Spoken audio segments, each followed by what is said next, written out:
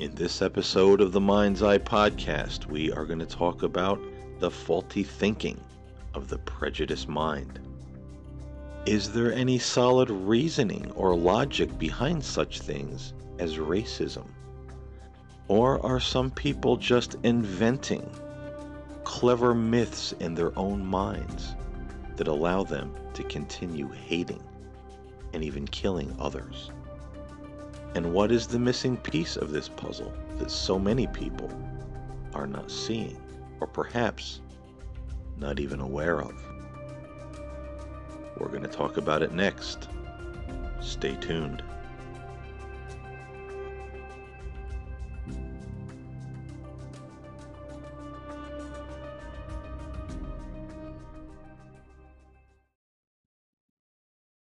Greetings, everyone, and welcome to the Mind's Eye podcast. I'm your host, Paul James Caden, and today on the show we are going to talk about the faulty thinking of the prejudiced mind.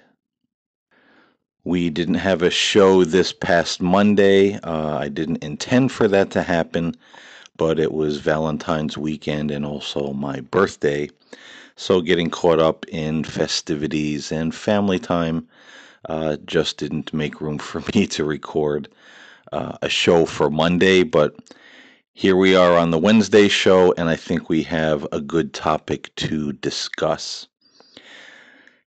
You know, prejudice, racism is alive and well in the world we live in right now, and we've probably seen more racism in the year of 2020 than we have in a very long time, which is disheartening to think that there are so many people, our family members, our friends, our coworkers, our neighbors, people that we know, love, like, and respect. And suddenly there's this mad rush out of the gate for everyone to speak about how despicable and animalistic or soulless or less than another group of people are. And frankly, I've been shocked at some of the individuals that I've seen come out with this kind of speech. And I'm sure many of you listening to the show uh, have had that experience as well. But let's talk about this thing called, being prejudiced or racist. What are some of the ideas and philosophies and beliefs behind this mindset? And I think it would behoove us all to really sit down and think about this, especially if we're someone who is looking at another person. Maybe they're a different nationality. Maybe their skin is a different color. And maybe someone listening to this show right now is saying, oh, look at that person. They're less human than I am. They're not as smart as I am. They're not as evolved as I am. Somehow they are less in the human family. Or maybe you don't even consider them to be a part of the human family. They're more animal than human, in your opinion.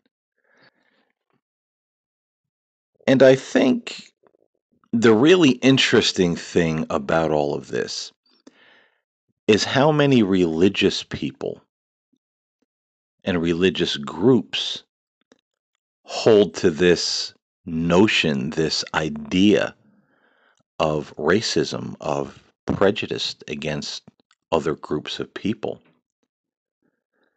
You know, how one can wave the Bible, speak the name of God, speak the name of Jesus in one breath, and then look at another human being and say, that person is not even human, or that person is less than I am. I hate that person, is really a baffling mindset when you really think about it.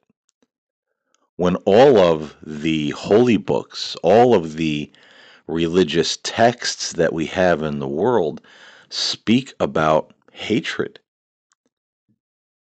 and how they frown upon hating our brothers and sisters, hating other human beings.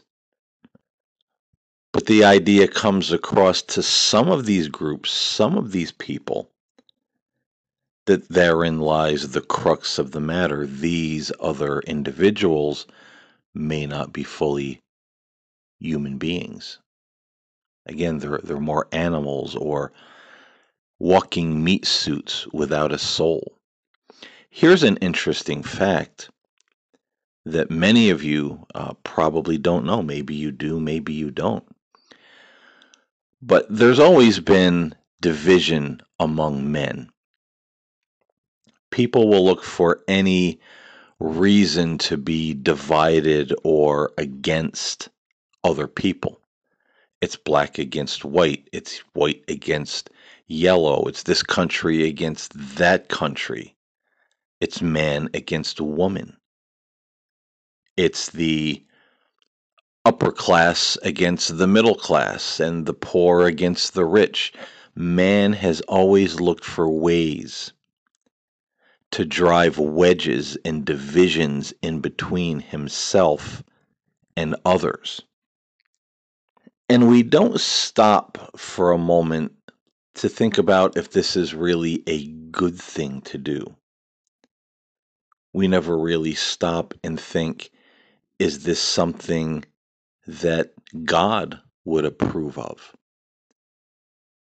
Even though in the Old Testament, in the Bible, God tells the Jews to welcome the foreigner and the stranger among them.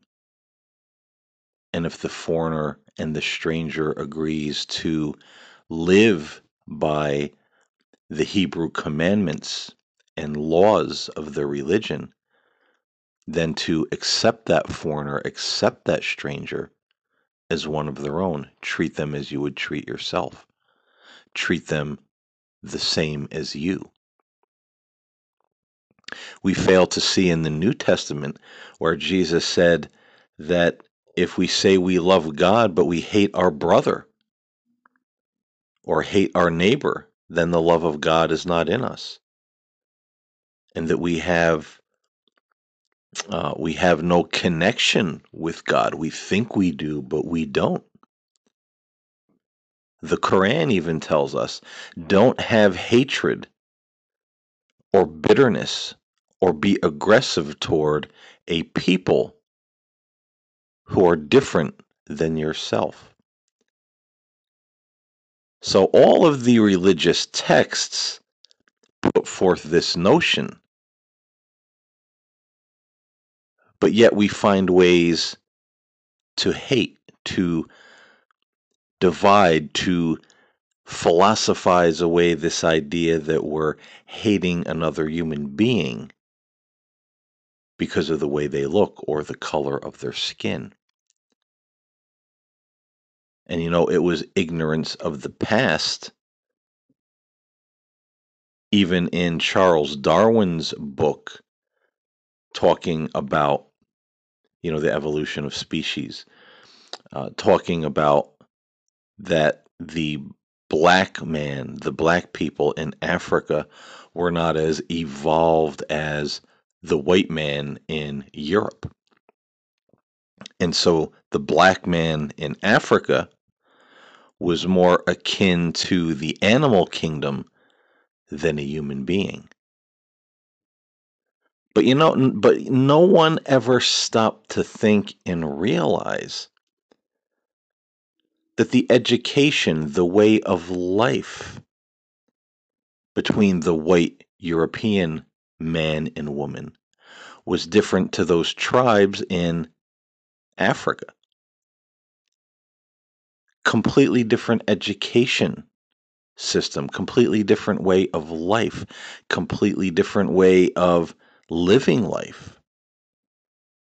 Those tribes lived off the land. They didn't, grab the credit card or, the pocket full of gold coins and go down to the Walmart and, buy the zebra steaks or the, whatever it is they needed. No, they went out and they hunted. And it was the same thing with the Native Americans when the white man came, you know, to America. Well, the Indians, the red man, well, they're just, dumb savages. We have to re-educate them. So right there, we're taking this stance, or they've taken this stance in the past, that because they were more educated or educated differently in the sciences, they could read, they could write, they had a more um, civilized social order, that right away they looked at the black man and the red man and said, oh, they're more like animals. They're not as evolved as we are. I mean, this is like almost the same as a 40-year-old man or woman walking into a third grade classroom or a fifth grade classroom and seeing all these children who are maybe 10, 11, 12. They don't have the experience of life yet. They don't have, their education isn't entire yet. And looking at those children and go, oh, these children have a very different way of life. They go outside and they play. They play with toys. They have imaginary friends. They don't know anything about the banking system. Uh, so they're not really human beings. They're more animalistic because they don't know what I know. I'm so much more highly evolved than they are. And when you really think about it, that's a pretty ignorant stance to take. But take that stance we did. And so people in the past began to take these African people from their home and put them in chains and make them slaves because, after all, they're just almost animals. And now here's the thing I talked about earlier that a lot of people really don't understand. We may look at this and say, man, how could someone do that? How could someone be that cold? How could someone be that evil? How could someone be that ignorant? But see, later on, among the religious white man, this idea was dreamed up that it really wasn't a bad thing to enslave these black people. It really wasn't such a bad thing to abuse them. It wasn't such a bad thing to, maybe kill some of them off or make it so their women couldn't have any more children. Because after all, they are more like animals than we are. And then came this idea. And whether this idea was out of sheer stupidity, ignorance, evil, or just a way for the people of the time to quell their own guilty conscience because they knew damn well that the Bible, their Bible that they read, spoke against this kind of thing, treating another human being in this way. So they went the step further. They're not only more animalistic than we are, but much like the animals, they don't have a soul. So when they die, they're not rising to the lofty heights of heaven that we are. They're just like the dog or the cat or the lion in the field. Once they die, they die. They're just animated meat sacks. And this is part of why they're so ignorant. They don't have a soul. Think about that, ladies and gentlemen. Think about that and understand that many people who are prejudiced or racist today still believe that there are some individuals among us that don't have a soul. Therefore, it's okay to hate them. It's okay to kill them. Hell, it's even okay to wipe them off the face of the earth or wipe them out of existence in a certain country or nation. Herd them up like cattle. Do what we will with them because they're just animals. But now here's the question to people out there who are racist, who are prejudiced. How do you know that that black man or that red man or whoever it is that you're choosing to hate, how do you know in your infinite wisdom that you allegedly possess that that person doesn't have a soul? Are you God? Can you open them up and look inside of them? Do you have some kind of magic X-ray vision where you can look into the very depths of their being and go, aha, I knew they were no good. That's why they act like a bunch of animals, in my opinion, because they don't have a soul. How do you know? And if you are wrong, and you are, what does that mean? What does that mean for your hatred, for your abuse, for your killing, for your saying such horrible things against your fellow human beings? Can anyone go to the Bible, to the New Testament, to the Old Testament, to the Quran, and find any such verse in there that there's a group of people on the face of the earth? They have two eyes, two arms, two legs, a brain. They can think, they can speak, they can function. They can go to college and be educated just like you can. Some of them are more educated than their prejudiced, uh, you know, haters out there. They can do everything that you can do, and a lot of times do it better. You cut them, they bleed red. They have emotions. They laugh. They cry. They feel joy. They feel sorrow. They feel worry. They feel anxiety. They feel the whole spectrum of emotions that you feel.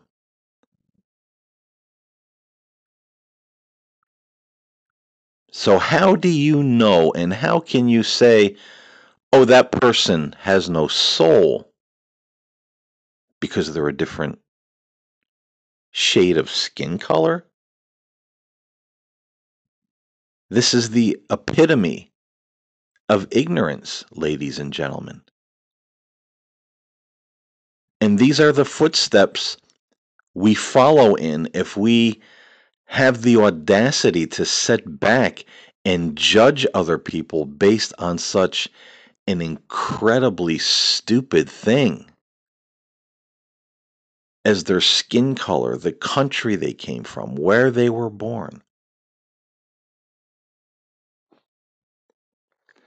But see, this whole conversation can get very frustrating because even though we can talk about these things and we can point these facts out and we can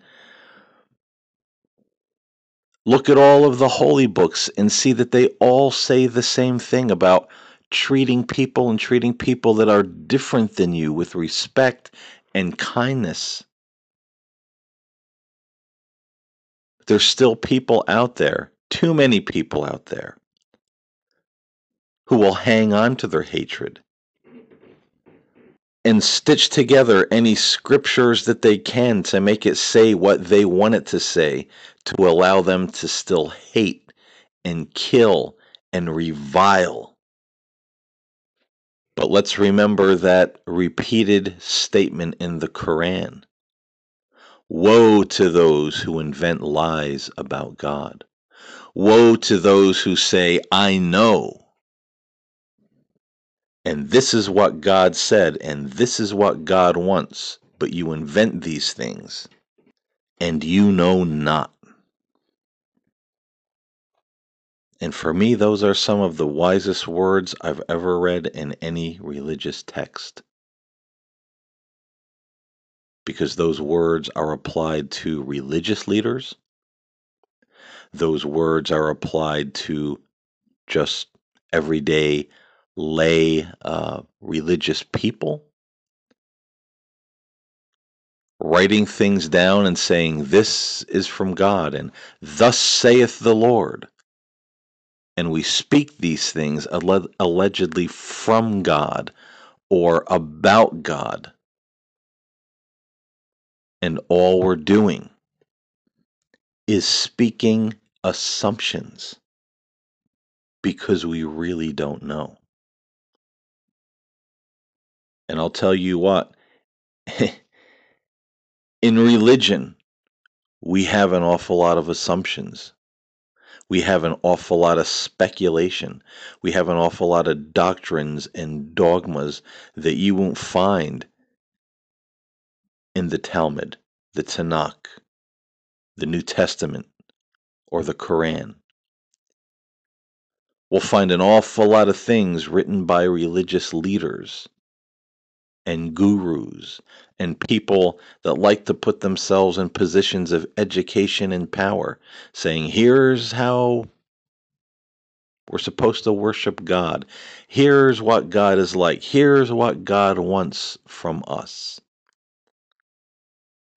And they speak nothing but lies and speculations from their own human reasoning. And because of that, we have an awful lot of people, religious groups, people, individuals who take those same liberties. And they take those liberties in some very disturbing directions when it comes to how they treat women or children or animals or other human beings. They warp and they twist and they speculate and they assume. And as the Quran says, they invent lies about God to support their own horrible and distorted belief systems.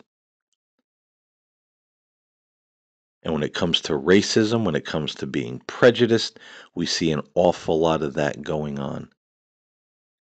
And it's both sides of the fence. We have groups like the Black Hebrew movement, and they're picking certain races and people out of the Old Testament and saying, oh, this was the birth of the white man and he's the scourge of the earth. And all of that is very speculative, and anybody who's done any real research and knows history knows that there's a lot of flaws and a lot of problems with this Black Hebrew genealogy. And of course, there were Black Hebrews. There were olive-skinned Hebrews. There were Black Hebrews. I'll tell you one thing: there weren't any. I don't think there were any. Lily white Hebrews, walking around in Galilee, at the time of Jesus. But through our own foolish ideas, we make believe that there were. And I've heard prejudiced people say, and I've read statements online where they would say Jesus was a white man. And they really believe that. He wasn't black. He wasn't Jewish. He didn't have olive skin. He didn't have dark skin. This is propaganda. Jesus was a white man. How do you even figure that? It's just compounding our own delusions, speculating about things, assuming things, because it continues to allow us to act like a bunch of rotten, backbiting, savage, foolish animals. And then we have the audacity to turn toward another group of people and say, look at those animals. They don't have a soul. When we act like we don't have the intelligence of a grasshopper half the time. It's absolute foolishness. And people will fight for their right to be ignorant. People will fight for their right to be hateful. People will fight for their right to be racist, prejudiced. People will fight for their right to kill other human beings on some religious, philosophical technicality because somehow it's okay in the eyes of God and the Bible condones it in some twisted, warped way so that I don't have to feel guilty. I don't have to think I will be accountable for what I've done, what I've said, what I've thought. That's how people think. But I wanted to bring that up in this podcast today. Whatever your religion may be, is it really right to hate another person based on their race, their color?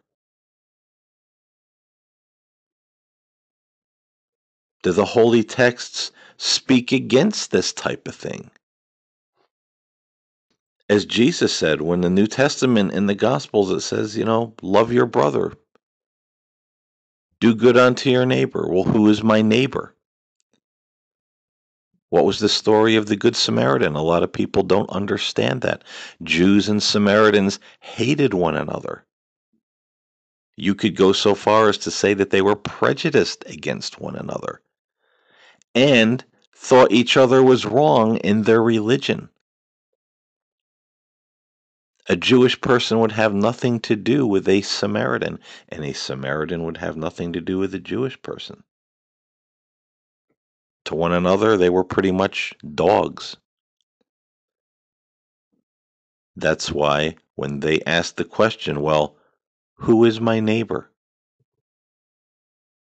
And Jesus told the story of the good Samaritan. Because it was the Samaritan who came along, found the Jewish man beaten, robbed, and bleeding on the side of the road when the priests walked away from him. Everybody passed him by and just left him there bleeding. But the Samaritan came by, bandaged his wounds, cleansed his wounds, took him to an inn, put him up in a room, gave the innkeeper money and said, keep him here until he's better. I'll pay any difference when I come back to town. So who is my neighbor? Every human being. It doesn't matter what their nationality is. It doesn't matter what their religion is. It doesn't matter what color their skin is. That is the crux of the story of the Good Samaritan. But it's lost on a lot of people. We just think, oh, Good Samaritan. We get our little slang phrase from that. It means he was the Good Samaritan, the guy who came by and helped. The Good Samaritan. No, we don't realize that there were Jews and there were Samaritans in in the time of Jesus, and they hated one another. So a Samaritan helping a Jew laying on the side of the road who's been beaten and robbed and bleeding and unconscious, That would be a pretty big deal. So think about what Jesus was saying there. And think about what it means if you're hating other people based on religion, based on color, based on nationality. If you say you love God and you hate your brother, the love of God is not in you.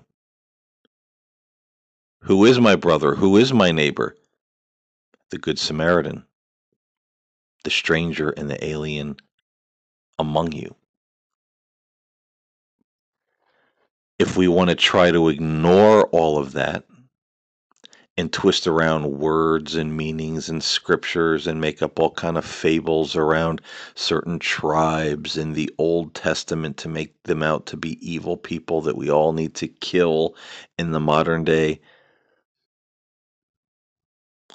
it's your funeral. It's your eternity. Because in the end we will all return to God and we will take our deeds with us and we will stand accountable for them.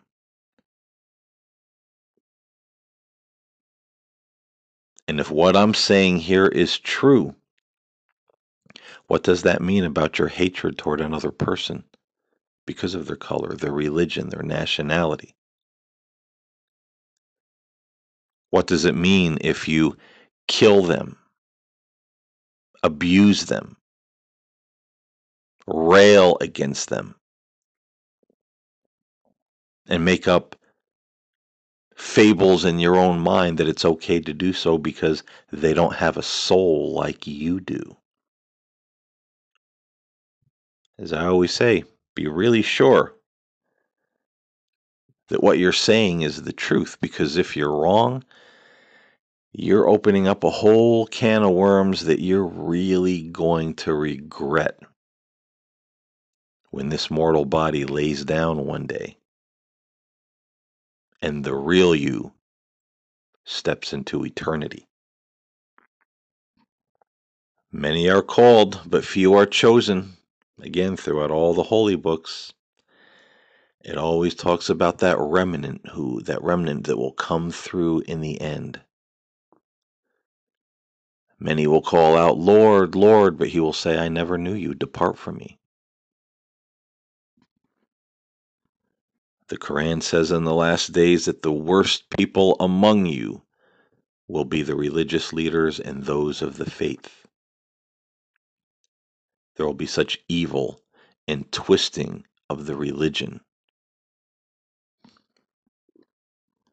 that a righteous man will not even want to leave his house because the evil outside in the world will be so numerous, and there will only be the few who are on the straight path of God. This world has an awful lot of mental and spiritual pollution in it. And it seems for whatever reason, most people want to run and grab a hold of that mental and spiritual pollution and just lay claim to it, believe it, start acting and thinking and speaking in ways that are just mind blowing to think about. And yet they'll say it's okay, it's all right. We're God's people, we're doing the right thing. We got this, we got it right.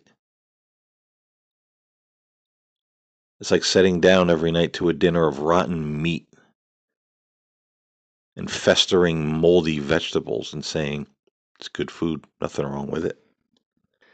Eat, indulge, fill your stomachs, fill your body with the filth and the rot and the mold and the maggots and the worms. Now that sounds disgusting. But there's also mental food and spiritual food that we all partake of every day. And maybe we don't put it in our mouth and chew it and swallow it, but that mental and spiritual food can be just as full of rot and worms and mold and just nastiness. Be careful what you feed yourself and be careful what you let other people feed you. How many times did the prophets and sages of old have to tell us that this world will be so corrupted, even religion will be so corrupted in those final days? Be careful, don't run with the way of the world. Stay out of it. Stay away from it. Don't follow these evil leaders and blind guides. Yet everybody seems obsessed with following someone these days. Following into fanatical religion, following into hatred, following into racism, following into prejudice. Do we want to belong that badly that will take on that mental and spiritual poison, full of maggots and worms and rot, just so we can feel like we're not alone in this world, that we belong to something? Because you hear a lot of people say that. I know it's not right, but it's nice to feel like I belong somewhere. And they treat me like family here. Well, I got news for you. If your family is a bunch of people that hate everybody outside of the family, hate other human beings, think they have no soul, think it's all right to kill them and treat them like animals, with friends like that, you don't want any enemies.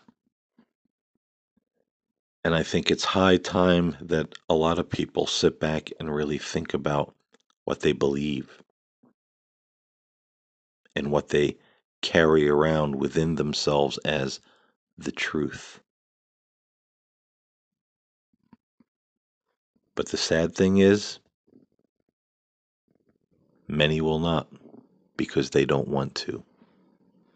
They want what they're involved in to be right. They want what they're thinking to be right. They want what they're feeling to be right.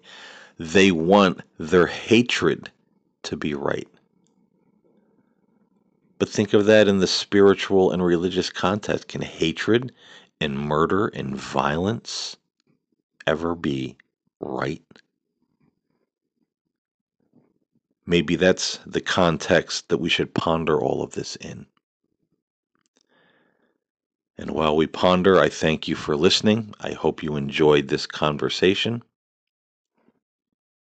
I hope everyone out there is well and had a wonderful Valentine's Day with your significant other or the person that you love. And why not take a little bit of that love and show it to those around you, no matter what nationality they are, no matter what color their skin is, because we're all human beings and we're all brothers and sisters. I thank you again for listening. I'll talk to you next time here on the Mind's Eye Podcast.